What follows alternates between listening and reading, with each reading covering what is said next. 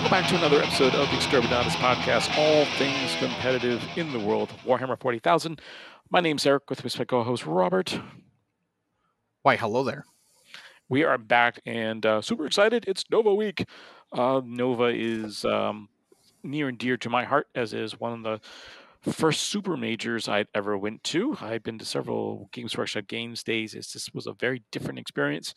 And that's kind of the whole reason when I moved to Arizona, I wanted to recreate that here.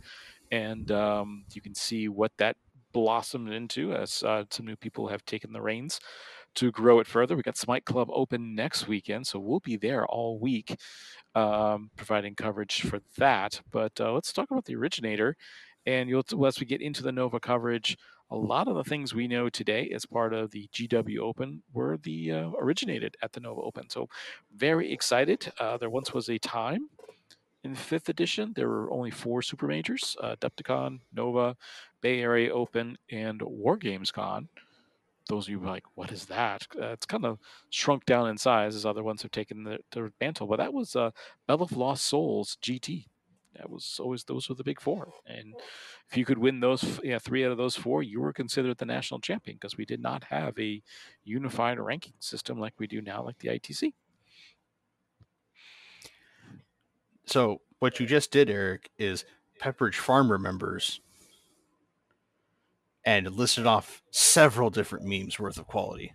I'll try to do that. That's quick and to the point, but yeah, it's I can drone on and on. I've been to NoVA 4 times now, and loved every time I went. And but this is going to be very interesting. This is kind of like so big moment outside of 40K here in Casa de la Torre. My daughter has been visiting colleges. She's a senior in high school, and as a because there happened to be in the area, my wife decided to go, why don't you go to our alma mater? You probably won't like it. Well, she loved it. But it was interesting to hear how much the campus has changed in the umpteen thousand years since we attended together. So NoVA's very much the same as that. They're in a new venue, new head judges. I looked at the judging crew and the primer package. Totally new guys. I don't know any of those guys. Obviously, they're using GW missions back in the day when each GT or Super Major came up with their own mission pack, because nobody ran book missions from Games Workshop. So it's very interesting to see how much the hobby has come around, and just in a short amount of time. So look forward to that coverage. But one of the cool things about these Super Majors, GW likes to show off new models. Indeed. Now, some of these were already expected, and it was just a tick-tock, tick-tock, tick-tock wait kind of thing. But they already did the Tyranid preview at another big event, so the other half was Space Marines. And half of this stuff was kind of like, oh yeah, no, it's finally coming out separately, blah, blah, blah, blah. And then there were capes. Lots and lots of capes. Indeed. So yeah, as a non-Space Marine player, I kind of went, I guess this is a big deal. Terminator, Chaplain, Intercessors with jump packs. We've been hearing rumors about them since probably before Christmas of 2022. So yeah, it was kind of like, okay, these are kind of neat. Do you see anything particularly game breaking in what they release, or is this kind of just resculpt land? Well, I mean, there's new scouts, and we know scouts are just going to break the game entirely because they're going to be 5 points a model, and they're going to be great. Yeah. But no, the Terminators are probably something that a lot of people were going to pick up anyway, because there's a lot of different ways to build out that. And the Terminator Chaplain actually legitimately looks scary. Otherwise, like, there's not a whole bunch in the Space Marine line that looks super terrifying in a metagame kind of standpoint, because of the fact that we don't know what all of their different detachments are going to do in their codex. Whereas if you've also been paying attention to outside, third-party sources, the embargo day for the Tyranid reviews has been lifted. So big channels like Tabletop Tactics, Auspex Tactics, and Mini Wargaming have all done their reviews of the Tyranid Codex, which gives us a much bigger picture of what the new hive mind is going to do to people. in all 6 flavors. So I've not had a chance to see any of these breakdowns. So the first thing that I saw when I saw the preview, Codex is coming out. Okay, we knew we were going to get new detachments. Each attachment is its own beast, and I just was, take us back to just a year ago or something. Another Pepperidge Farm remembers the nightmare that was the Crusher Stampede. Not only was it just broken, the hardest part was the rules came out in the White Dwarf that sold out in seconds. 2, it was in addition to any rules in the Tyranid Codex. So not only did you get the 4 or 5 additional stratagems and bonuses, you could also latch on whatever high fleet you wanted. And I think it was Onslaught was the stratagem where it allowed you to keep moving after you've fought in combat. Yep. It just became butt broken, and made matters worse was as a TO, if you run enough events, you don't get free codices, but you do at least get the codes for the app. They were running way behind. So I not only did not have the White Dwarf for Starster Stampede, I didn't even have the codex, the Tyranid codex in hand. So I was like, oh my God. So I had to like borrow a friend's for that and kind of I looked terrible just with photocopies and whatnot, trying to officiate this as there was about 4 of those in the tournament I was judging that weekend. I was like, ah. So once I heard that when 10th edition's coming out, all the rules will be on one page and there won't be any cross pollination. I was like, hallelujah, this will never happen again. So I thought that'd be great. But then when I heard they're reprinting the data slate cards, I kind of went, oh, how much are those going to change between index and codex? Well, from the reviews that have kind of popped up so far, a lot of the stuff that happened to Tyranid from the index to the codex cards is that points increases are have been points increases and decreases have been applied to certain units. Some abilities have been changed minorly, some abilities have been removed entirely. Like one crazy one was the Tyrannocyte. Well, no, not the Tyrannocyte, the Sporicist, the fortification one. Okay. That it got to like Overwatch 4 times a phase or something like that in the index or something. Now it got changed to Overwatch for free. The Turvagon, for instance, used to just naturally reduce damage by 1, making it super durable. Now that got changed to it gets 1 free blanket damage, Oh, okay. I like that. which is Cool. still really powerful, but not as consistent because it can be baited out by other things. Right. Um, but yeah, a lot of slight changes kind of here and there. Some major changes are like Ripper Swarms. You can now take them as a base as like a unit of 1 base Oh, instead of a unit of 3. I don't know And I if I want like. to guess you how cheap they are, Eric. I'm going to say 7 points. Like 2.5 times that, but yeah, they're 15 points a base. Are you kidding? No, Wow. Okay. Do they have like 70 attacks? no. They're 5 points. So they also get added a keyword, which is relevant to one of the detachments. The the one that's probably most interesting is the one called the Harvester detachment, which mainly focuses on the big eat bugs or the weird artillery bugs. So like the Haruspecs, the Psychophage, Mhm. the Bio, and the Pyrovores. It also includes Ripper Swarms because they have the correct keyword. Interesting. Okay. So But that might be your action monkey when you have all these big guys. yep, because they're OC0, they literally get squished like bugs. But the thing about the detachment that I remember vividly is that when one of your specific keyword units dies, your entire army gets +1 to wound the thing that killed it. Ooh, don't kill the swarms then.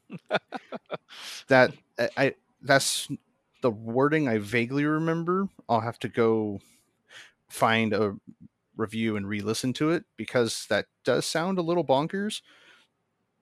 But it's oh hey, your knight blew up my horror specs. Well, now everything gets +1 to wound against that knight that has that keyword. But yeah, there's a lot of flavor in the detachments. Between interesting and trouble, the interesting one is the harvester. The troubling one is probably going to be the synapse based one. Because the synapse based one skews you into taking really tanky things like the Norn Emissary, that is toughness 11, can jump up to OC 15 and get a 5 feel no pain. Yeah, I like the OCA 15 ability. I must hold this objective. I will hold this objective. So the way that works is the 5 feel no pain is attached to that OC 15. So it's you pick an objective, as long as the Norn Emissary is on that objective specifically, they have a 5 feel no pain and they're OC 15. Yeah, and when you think about just how much OC 15 is, so a 5-man squad of troops is only OC 10. So there's a couple out that are OC 3 that only ties you. So yeah, you got to get like 2 or 3 units on there to steal away from that guy, and of course survive if it doesn't hit you back. So. Mm-hmm.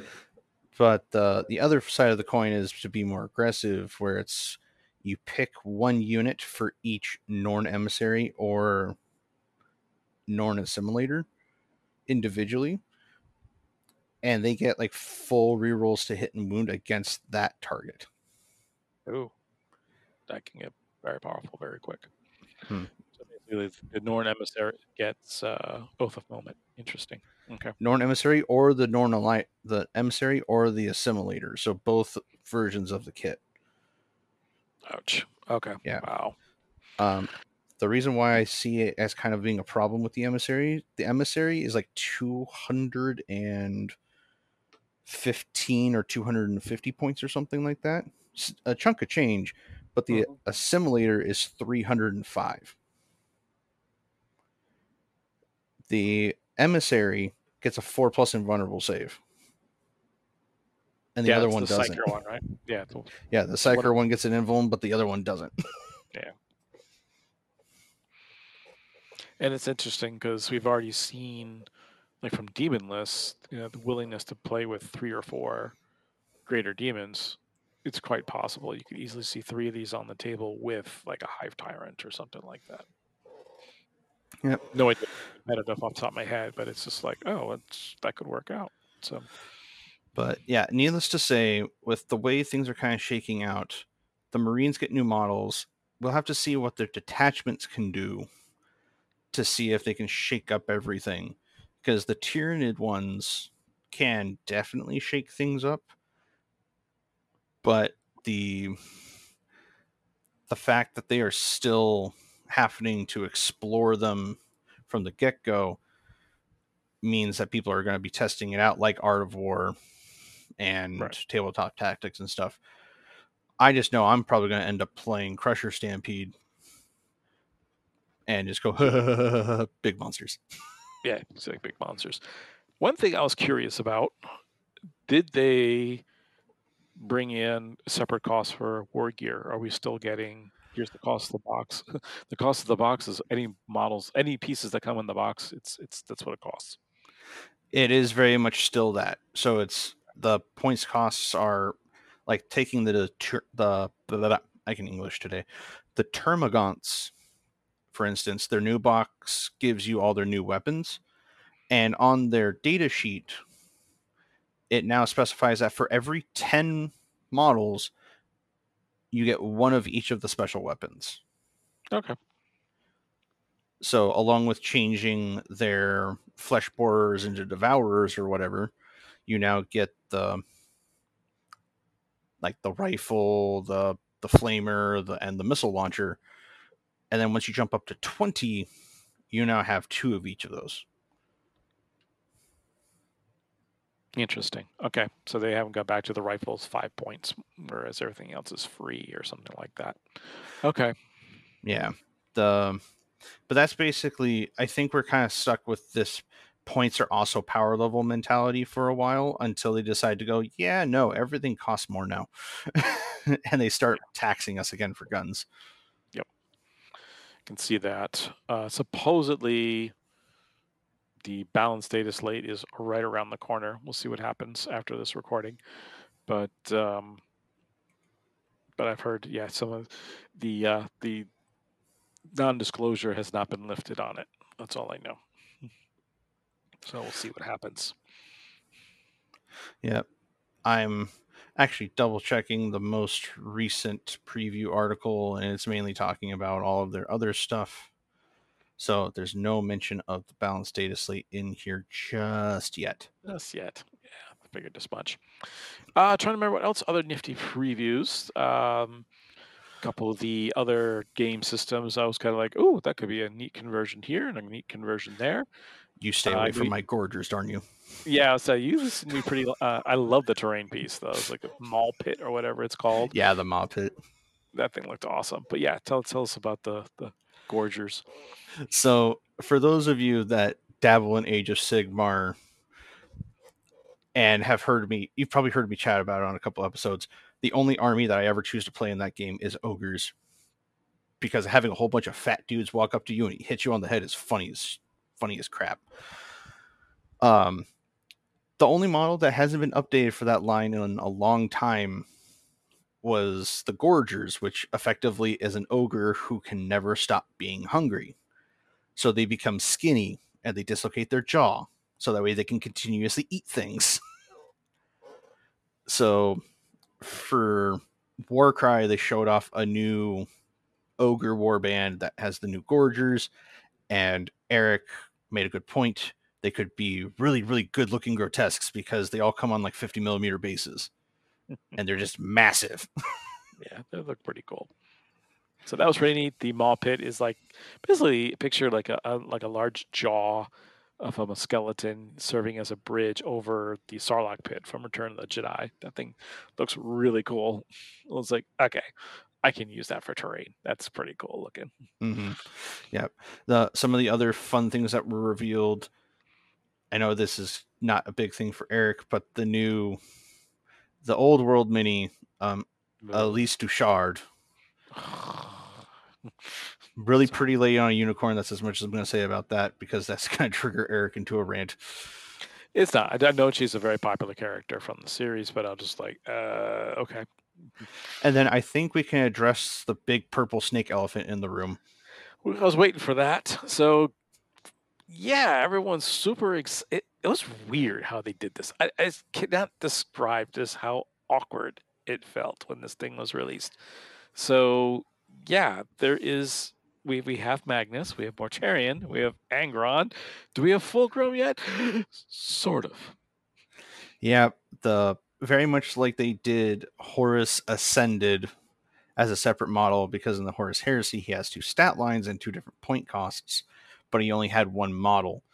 So they released a Horus Ascended model, which is absolutely massive compared to his normal mini. Um, they basically did the same thing, where they have Fulgrim transfigured. So this is immediately after he turns himself into a Slanesh demon prince. Snake body, big wings, extra arms in the lot. It is a gorgeous model.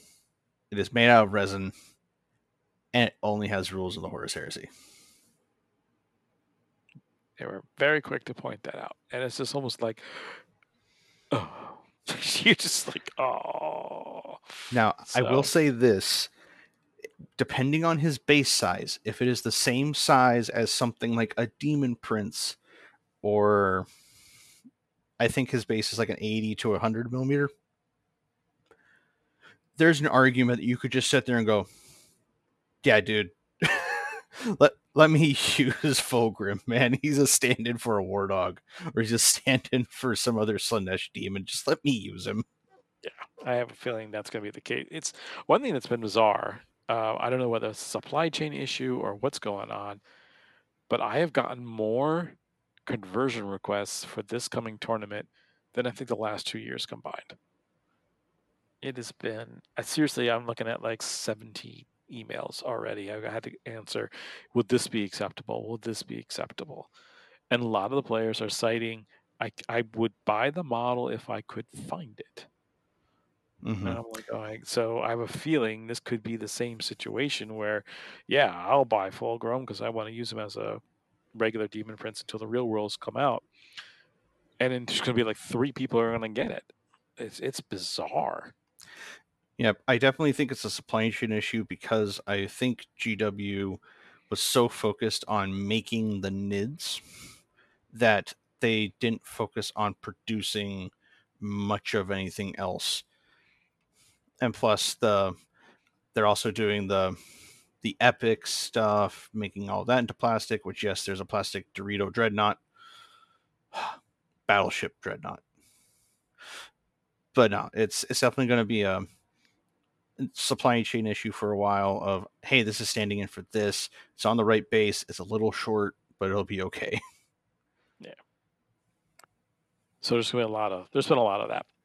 Another thing that came up, a couple of folks have brought to my attention. And of course, yeah, of course we talked about that. And then when I did editing for the episode, I went, we didn't talk about this. But so year after year, we last week, or was it 2 weeks ago now, we talked about the World Championships, but there's also the American Team Championships.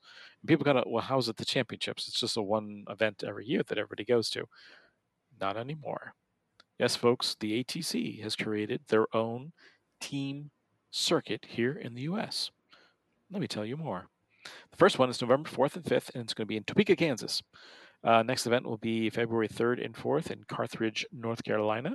Third event will be in mid-April in Orlando, Florida. And then the winners from those particular events are going to do a similar golden ticket type situation, go to the championships that we all know right outside Chattanooga. The format's going to stay the same, 40K. It's a 5-player per team event. No more than 32 teams are going to be allowed into a particular event. So get in there if you want to get in on this. You got to get on that quick and get your friends all into play. And the regular rules are also going to be in place. So the one codex per team type situation there. This is very exciting.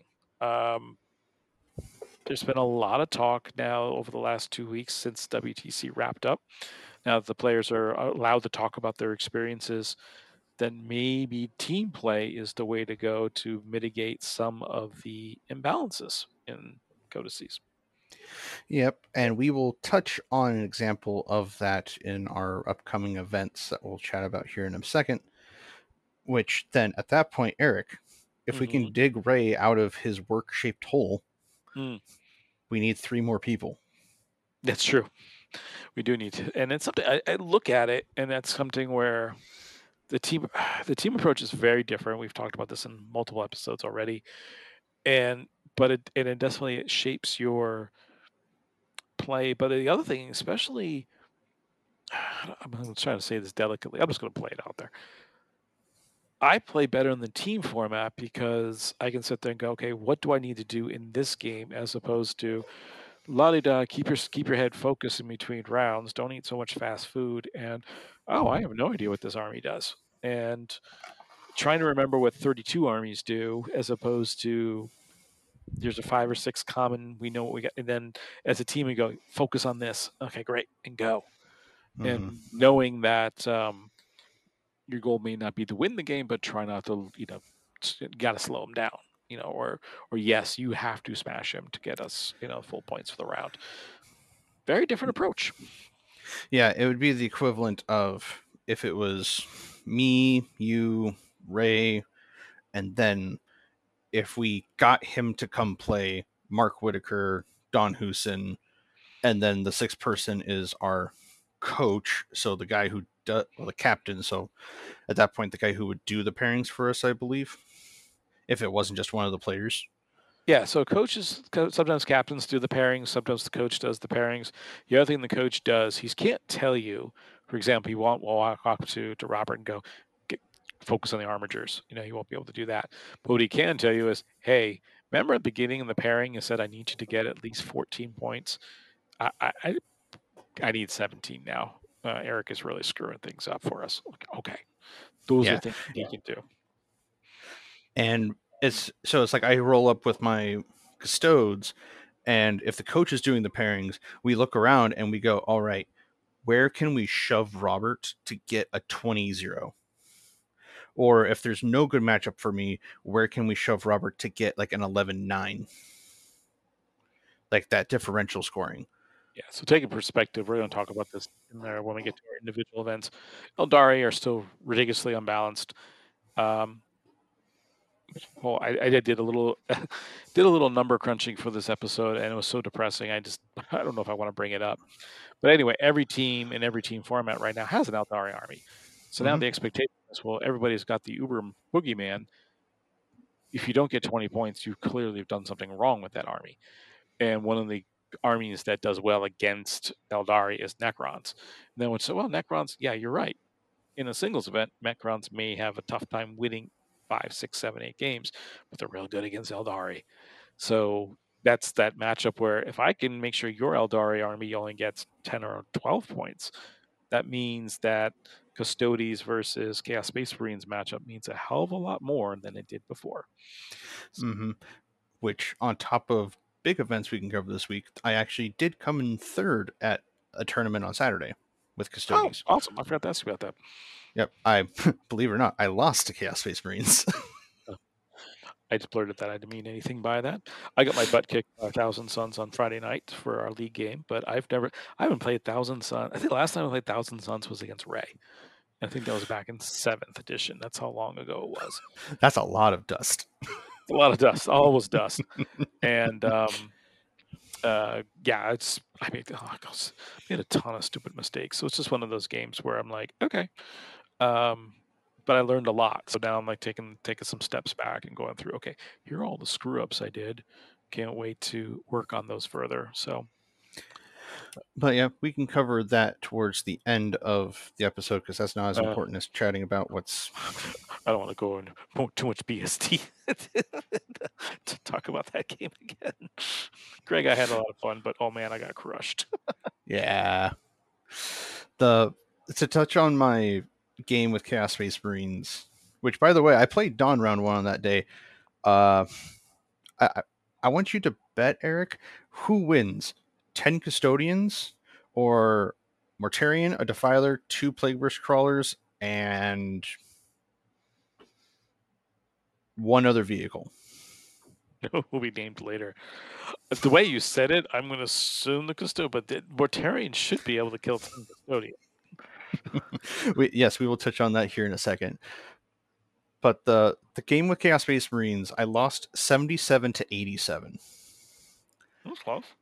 And it was a very close game because of the fact that it was the classic kill one, hold more, kill one, kill more. Yeah, that's what I played on Friday. Yep. And I found the one thing that Custodes can't go into very well, and that's a 10-man brick of possessed. Ooh. Do you have a master possessions in there too? Yep. Oh boy. So, that was a very fun game. I had fun playing Will, and then yeah, I proceeded to get thrown into World Eaters next game, and I'm sorry, Tom. I'm sorry. But Angron failed to kill a Claudius, and he failed 2 charges. Oh. Blood Nazi was not on his side there. No, it wasn't.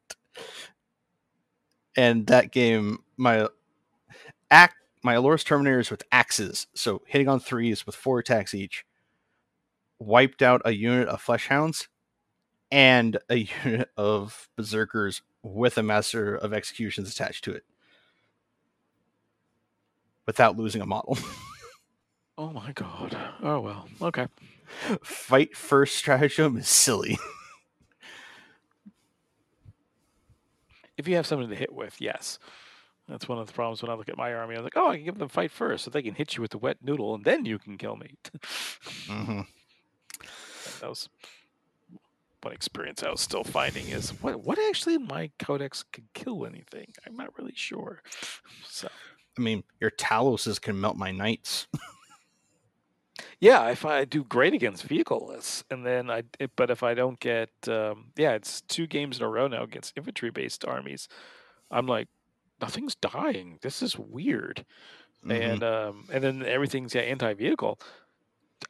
Is there a codex out there that has anti-monster? Something? Not yet. So, yeah, not yet. So that's where I'm like, oh. So yeah, it just seems like everything I shoot at, it was like, it doesn't matter what I shoot at it. If it's 2 wound monster, a 2 wound model, I shoot everything at it, it'll have 1 wound left. If it has 17 wounds, I shoot everything at it, it will have 1 wound left. I'm like, stop. Why doesn't Yeah. anything die? So yes, to just swerve back to when I played Dawn, it was in fact 6 custodians left with a shield captain after 2.5 rounds of combat. He's got to be like beside himself at this point. What? Oh, it was just dumb. Like it was a really wonky charge into Mortarion.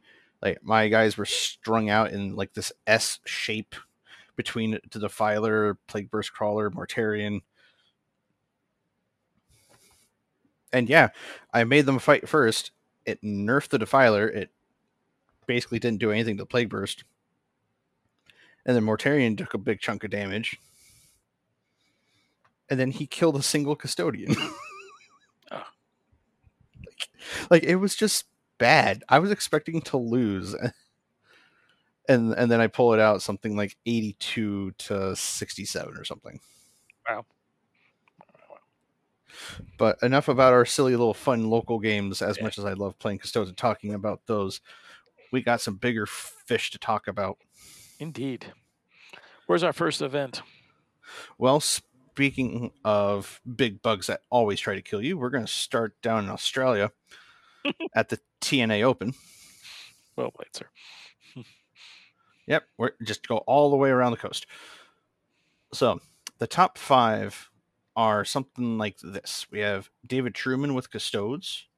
Fourth place is Matt Falzon with Thousand Suns. Third place is Luke Pierce with Chaos Demons. And then second place is Michael Bantes. That is a really hard name to say.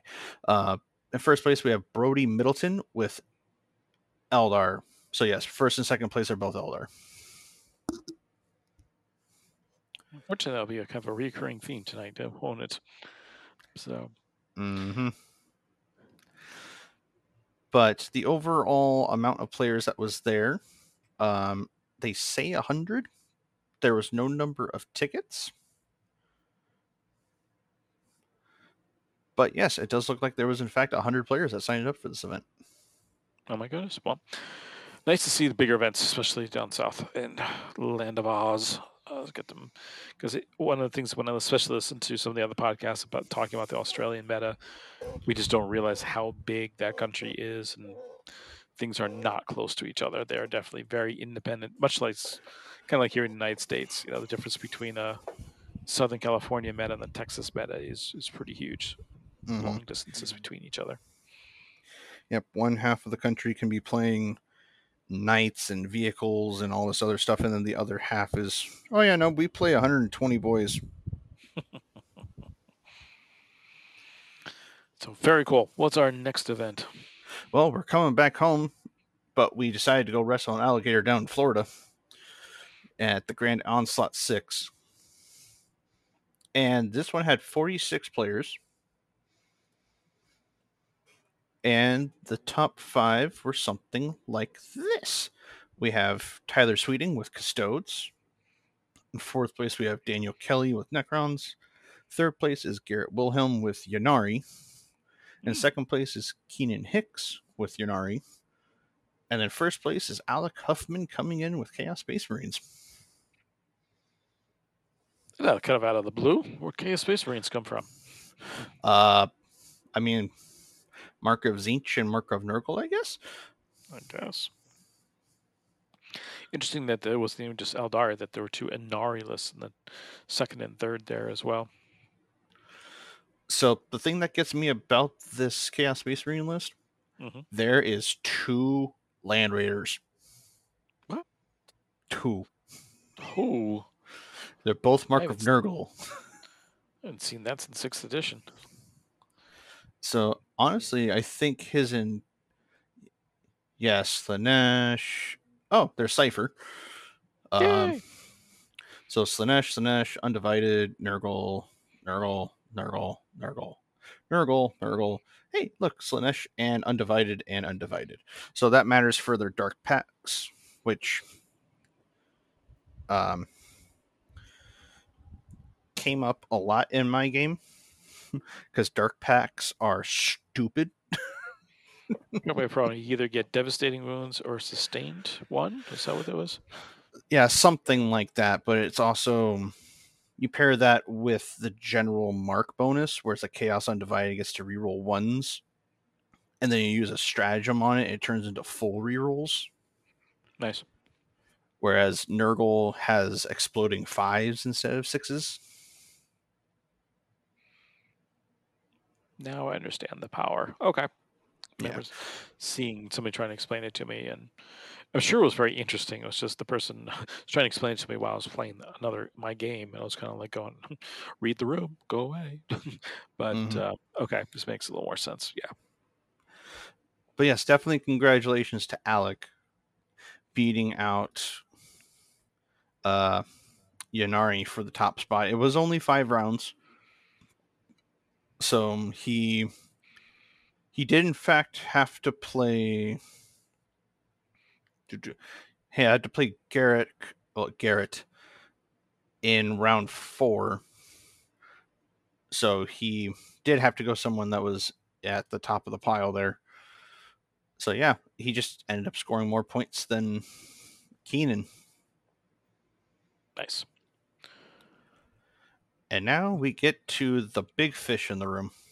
Yep, the Big Fish Room, otherwise known as the Nova Open.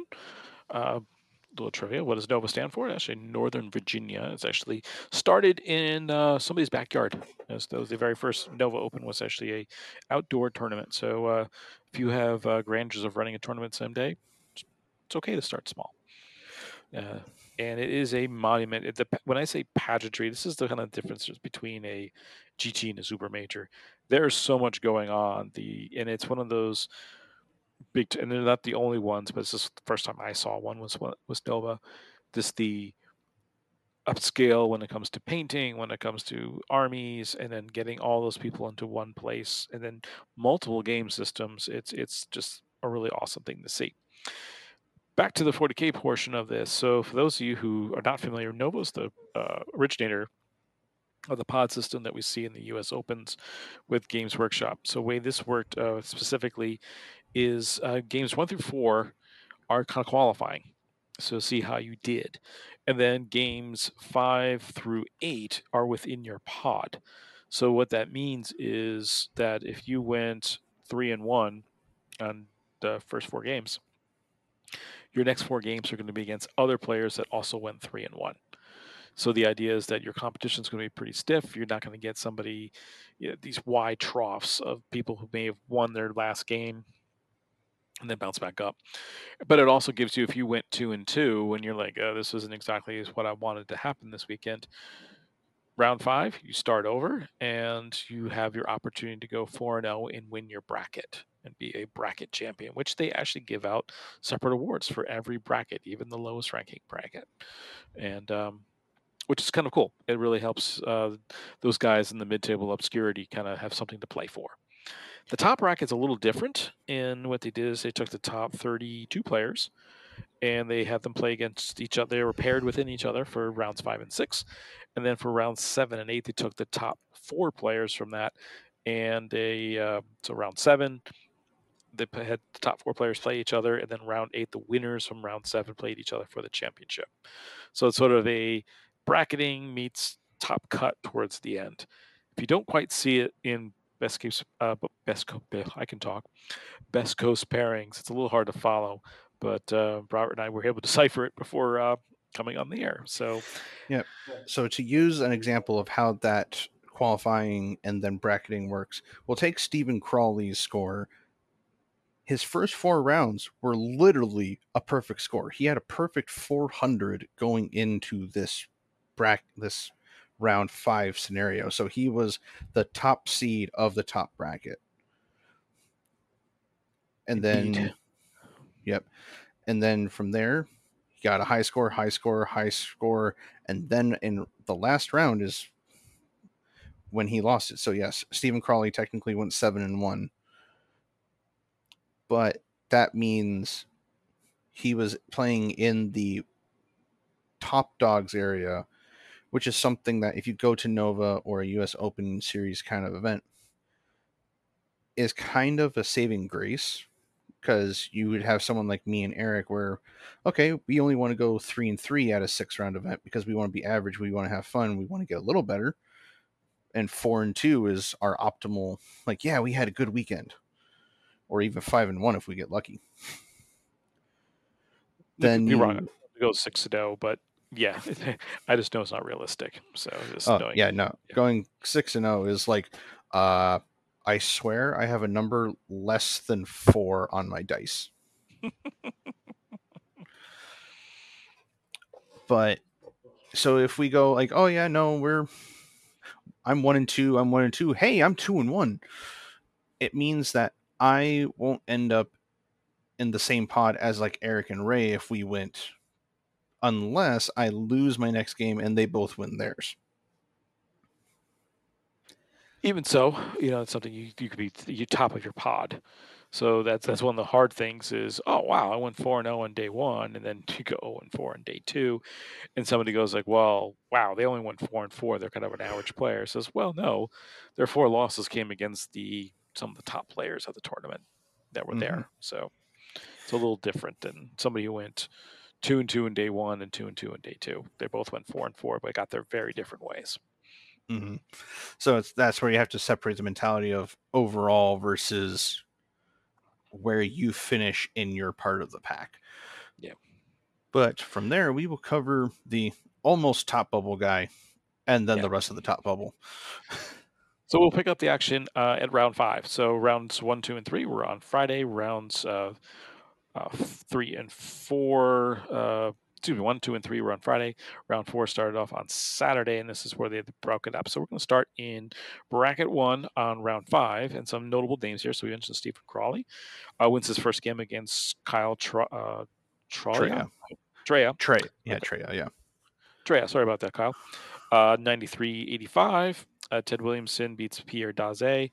97-80. Thomas Ogden easily wins his game 100-68 over Ian Jenkins. Sean Reynolds wins his game 85-67 over Riley Morris. Zach Point won by a point, 81-80 over Jack Rosen. Will that point become significant later on? Foreshadowing. Check it out. Brad Chester, newly on the circuit since being off of Art of War, has an easy win at 100-25. Sorry about that, Mark. And other key members to talk about: TJ Lanigan, one of the few Chaos players. He's actually playing Thousand Suns at this event. Easily wins 88 to. I think the back was a lot closer than I thought. 88-60, 88-86 is what I'm trying to say, against Justin Cook. And Justin Cook is one of those another history makers. He is the originator of what's called the Pacific Rim list, and he nearly won Nova with that list. He's always been an innovator.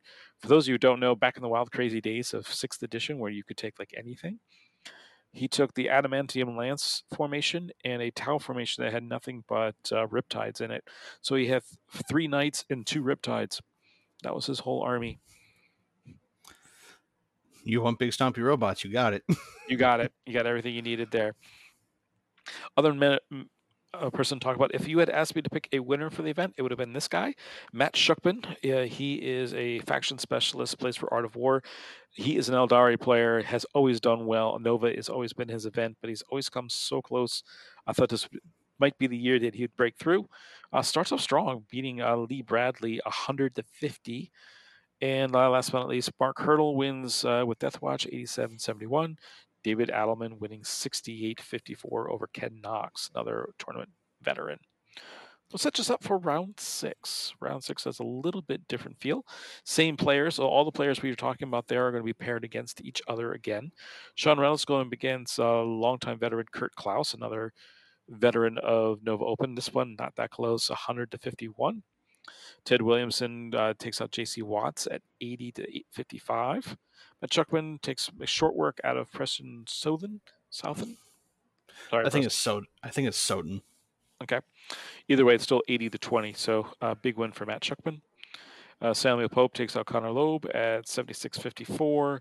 Stephen Crawley, 96-41 win over Brian Jones. Zach Point, another tight game, 73 to 69 over David Adelman. David TJ Adelman, yeah. Lanigan. Yeah, David Allen. TJ Lanigan, by the way, winning by a point over Thomas Ogden, 66-65. Also would be very significant as the things progress. Death Watch are supposed to be designed to kill Xenos. Somebody forgot to tell Brad Chester that as he beat Mark Hurdle's Death Watch 78 to 43. And as I go through other notable games from that round, that's about it at this point. So that sets us up for our top cut. And a couple key players made the cut. Others just missed it. This is me pausing as the computer loads. So your top cut looks like this: Zach Point, Stephen Crawley, Sean Reynolds, TJ Lanigan. Just missing cut Matt Shuckman, as well as Brad Chester. So look at the top cut. Opening round, Zach Point versus Sean Reynolds. Zach was able to take that 82 to 80. So again, I think his margin of victory of those three games is 8 points over 3 games, but win's a win. And then we have the utter trouncing with Stephen Crawley over TJ Lanigan. I don't know if his dice just decided to be D3s that day, but wow. Yeah, I don't know what happened there. But 100 to 14. So I feel terrible. I feel bad for that. So it leads up to our final. So the consolation game, TJ Lanigan did get a little more points, but was unable to stop Sean Reynolds. Sean whipping out a 97-65 win. But for all the marbles, it was Zach Point versus Stephen Crawley. Zach Point pulls it off at 66 to 53 win over Juice.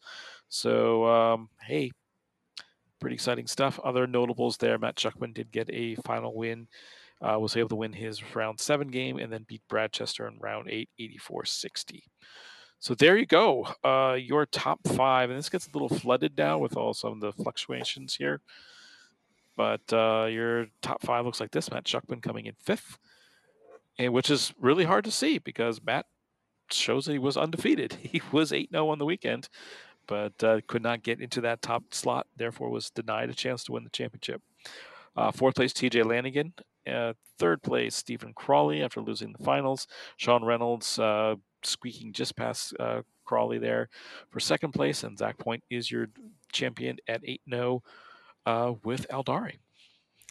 Now, I do want to point on this. If you go through the entire top 10, 6 of them are Eldar.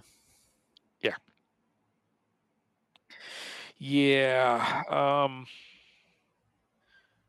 I do not envy Games Workshop. I don't know how you're going to balance this at this point, because there are bigger issues at hand, and we'll get into that when we get to mid-table obscurity. I don't know what levers you can pull at this point to really fix all this without ruining gameplay.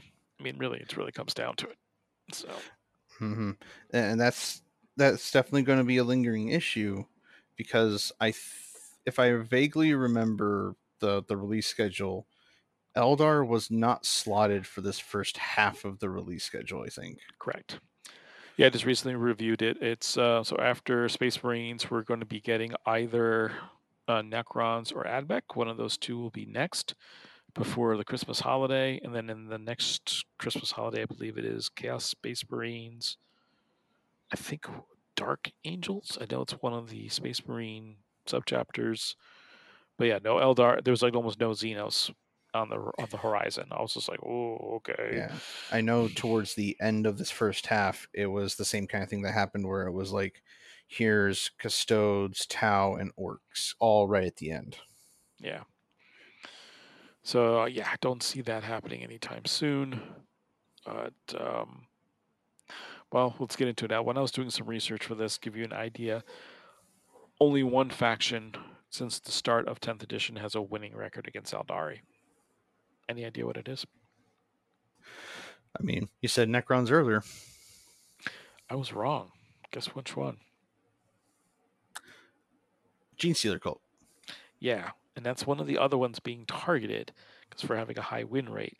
So that's very concerning when the only army that's able to top the number one problem gets nerfed as well. So what does that look like? Then I thought, okay, when I was doing this experiment for mid-table obscurity, and for those of you who are new to this, we haven't done it in a while because we wanted to get some data for 10th edition. We wanted to, everybody talks about the top level meta, who are the top, performers in the meta. Well, 68% of the players who go to tournaments go 3-2 or 2-3. So what are the most popular armies that we're seeing in that level that go 3-2 and 2-3? My assumption would be if you nerf Eldari, it doesn't help the bottom 5 armies because they never play each other. Because they're never on the top table, so they'll never touch each other. That proved wrong. So there are quite a few games that Votann play into Eldari. Bad news is the Votann are only winning 18% of the time. So Mm-hmm. basically, if you walk up to the table, if the Eldari player rolls a 1, Votann win. Yay! That's kind of what that equates to. But Yeah, it's definitely those bottom 5 armies are struggling to even get to a 2-3 record or 3-2. They'll be, if they are sitting there running into Eldar round 1 and they run into another Eldar that lost. Like, if that trend continues, people are going to show up and go, "Oh yeah, no, I went 0-5. Why?" Well, because I ran into 4 Eldar and then some other guy. yeah, and sometimes yes, you can turn that around. I freely admit it. When my best performance at LVO was, I'm going to build a list that counters Iron Hands. That's good. Everybody's bringing Iron Hands. That was the myth. Well, guess what? I played Iron Hands 4 times that weekend. I went 4-2. Did great. Who did I lose to? Demons. I was like, who brought a demon list? What the hell? So I haven't figured out how to play Eldari yet, and hopefully I won't have to until after the data slate. As we mentioned, okay, we're going to be charting the armies that do 3-2 and 2-3. Clearly, Eldari are doing so much better than that. If I'm in the mid-table, I don't have to worry about it. That was my assumption as well, and the first statistics show to it. More Eldari players finish above 3 wins than they do below. So the Mm-hmm. average player is going at least 4 or 5, 4 wins or 5 wins. However, everyone else is like going, I got elves. I think I'll try them. So they are still now have become the most popular army on the mid tables as well. So if you haven't figured out how to win with them, you might want to readjust your list before the data slate comes out. In the meantime, yeah, if you think you can dodge the menace, it's not going to happen. It permeated down to all levels of the game. Mm-hmm. And that is definitely something that also happened back in 9th edition when Custodes were shortly on the top of the game because of the fact that it was just, yeah, no, here's our rules. We're crazy durable, whatever. And Custodes were running around with a really high win rate for all of like a month or two. That kind of thing, where everyone gets on that bandwagon. They all play, it first saturates the field. So then you get people who are like, God dang it, I bought Custodes, so I should have won my first 2 games. And then they run into some guy that is like, bro, I'm just here for beer and pretzels. Yeah. So I forgot somebody mentioned it this day. Oh, my buddy bought Eldari, and everyone was like, Ugh. And then they brought all aspect warriors, and none of them being shadow specters, and no fire prisms, and he did terrible. So I'm curious to see what else is in that codex that you can pull out at this point. But yeah, I don't know. I don't know what they're going to do because it's much more than just nerfing the top army. There's Mm-hmm. some armies that are, wow, they're really struggling. So Yeah, because the argument always comes up, if you nerf the top the top players into the dirt, the people who are just below that are going to float up to the top because they don't have anyone holding them down now. indeed, and, so as I mentioned, there quite a few top armies are still floating around. Those top armies are also starting to work their way into the mid tables. So rounding out the rest of the top five. So Eldari is still your most popular army among the 3 and 2 and 2 and 3 fans. Number 2, Custodes. I think it's one of those. Not only is it easy army to play, but easy to transport. Only need a few models, and you're ready to go. But Yep, even if I'm biased. you're biased, well, your bias is going to continue. Um, hmm, how many models? 20, 30? That's still too many to paint. That's why the number 3 choice, Imperial Knights. Knights are still, they're definitely what you call your prototypical gatekeeper list. You need to be able to beat Knights to get to the championship. They may not make it to the championship, but they're going to stand in your way. And they still remain that problem if you're going to be playing in the mid tables. Number 4 is Necrons, and then number 5, just because sheer popularity, they are the poster boys of 40k. Space Marines still up there. So and they're fairly competitive still. So probably another gatekeeper list that you need to be aware of. Yep, definitely overall the spread of the field is going to be something that you'll need to be aware of and watch for.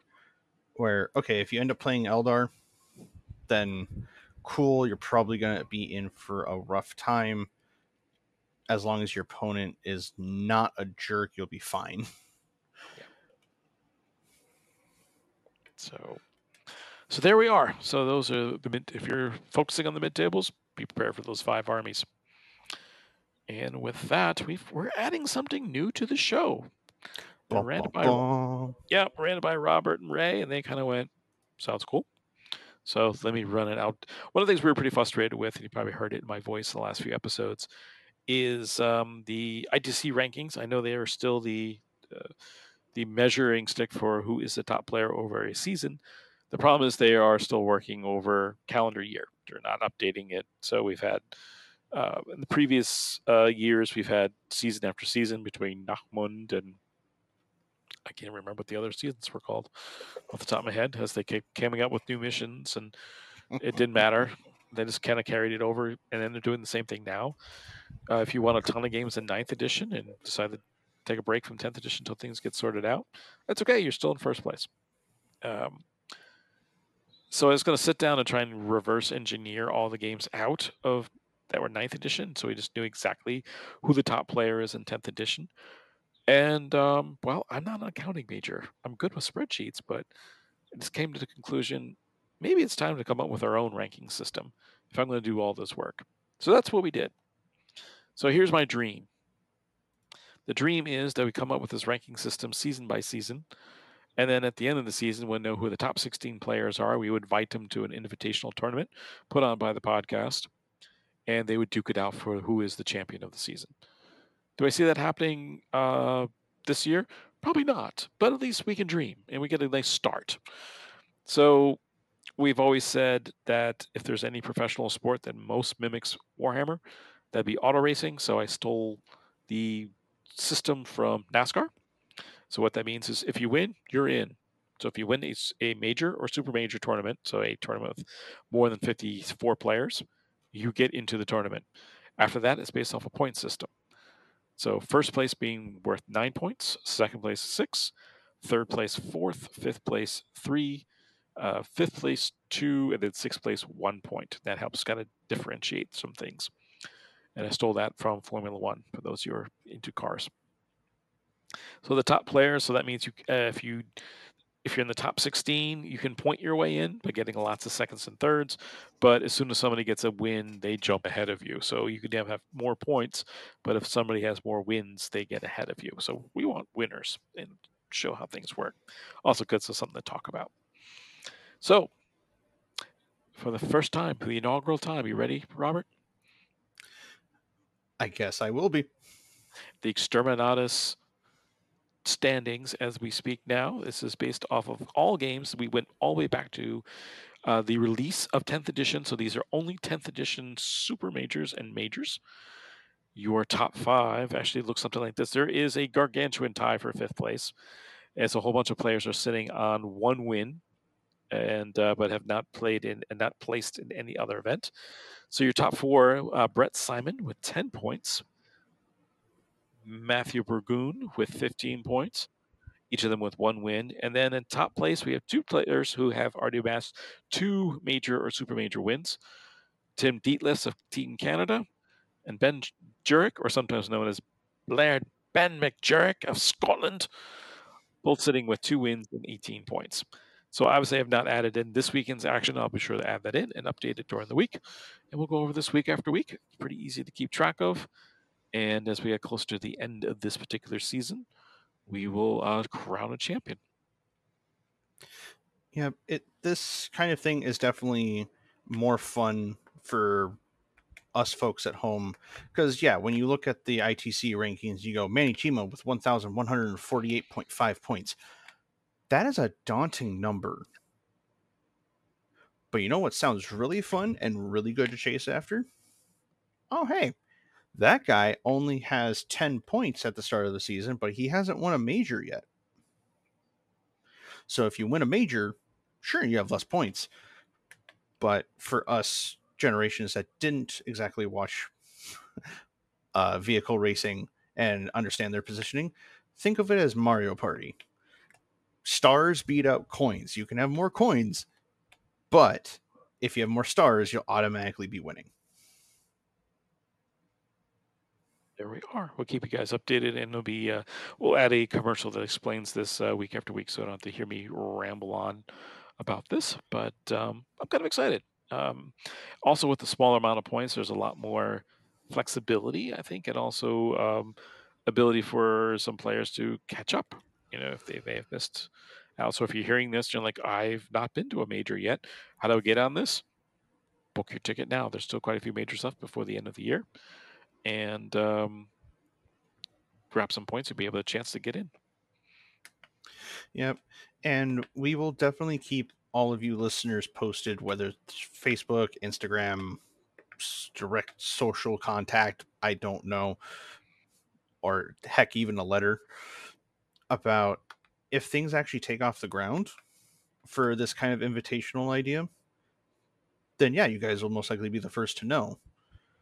Because this is definitely something that is really good for the community, because you could reference something like Charity Hammer that is also going on here fairly soon, that they invite all of their buddies and the top players for this really crazy round robin kind of event at Colin Sherman's house. Right. So it's something we're looking at as well. So make it a charity event, perhaps as a fundraiser. We're just haven't quite gotten there for right now. Let's have some fun. Let's talk about, let's break it out. Who are the top players right now, just in 10th edition, and track how the players are doing. And as we get closer to this, let's make this reality, but one step at a time. So Baby steps, we don't do leaps. that's right. So with that, anything else to add? Did we miss anything today, Robert? The random clicking noises that are coming from my computer because of the fact that I'm looking at the Tyranid pre-orders right now. There's a lot of them. There's a lot of them. This stuff does look really, really cool. I'm rather jealous. This is the other day. I was like, okay, what do I need to buy for my army? I was like, oh yeah, there isn't anything to buy. Great, awesome. Yep, because as soon as you get past Tyranid Warriors and Ravener Broods, it's starter sets and then nothing. Oh, Literally, no Carnifexes, no Harvestfexes, no Trigon Moloch kits, no Broodlords, no Toxicreens. yeah. I'm glad I got my bugs off of you. You're welcome. I'm glad you're going to see some play. So that's really cool. Yeah, the other thing that frustrated too is we were reading the packet for NoVA, and it's like they said the terrain was generously donated by Games Workshop. So did first of all, NoVA had a massive terrain collection. Did it all get replaced by Games Workshop stuff? And number two, is that where all went? Because you can't buy it on the website. Maybe. Because there are definitely a couple kits on there that I was like, yeah, all right, I might spring for a few bucks on that. Nope, not on the website. So I'm like, oh my god.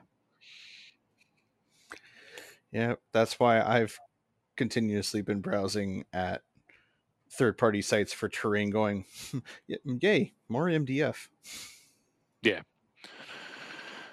I have to say the Goonhammer had their tournament not that long ago, and I was looking at their terrain, and they did a nice review of the company that provided their MDF. I was like, stuff's not half bad. So I don't know, but I'm also enjoying the stuff we're building. So just one step at a time. Yep. But other than that, no, there ain't much going on with me besides the fact that I am also working on terrain. That is true. All right, then let's call it a show here. Thank you very much for listening. Once again, my name's Eric. I'm Robert. And thank you for listening to the Exterminatus Podcast. Hey listeners, this is Raymond with the Exterminatus Podcast here to talk to you about KR cases. If you're like me and you're constantly looking for that better way to store your armies, then look no further than KR cases. That's right, this is the foam company known for their soft blue foam in the cardboard cases. They're a great way to mix and match whenever you're heading out for that next tournament. You can just swap out those boxes and no need to worry about switching the foam in and out. They're sturdy, the boxes help protect your models, and when you order, they come fast, the order is right, and for a better price than the other guy. So go to krcases.com, and when you place your order, be sure to mention the Exterminatus Podcast. Is your beer keg boring? Does it not have enough tentacles coming out of it? Does it not taste as funny as you remember because you didn't put a tear in it? Well, the wonderful makers of the Necro Nom Nom Nom Nom Nom, to replace your average pizza, decided to come out with another book of the Lovecraft cocktail. So they're from reddukegames.com, and it will guide you through 78 different kinds of cocktails to summon a demon, summon a space bug. Who knows? Either way, it's going to be a very, very wonderful time, and we would highly recommend that you try to not ingest too many while at the gaming table, because we don't know exactly what's going to happen when you roll Perils of the Warp, or you roll a natural 1 on your persuasion check if you decide to play D&D. So, if you're looking for fanciful drinks, go ahead and grab the Lovecraft cocktails by the madmen at reddukegames.com, the makers of the Necro Nom Nom. Are you a gamer that has more bare plastic than you have time to paint? Do paintbrushes spontaneously combust when you hold them?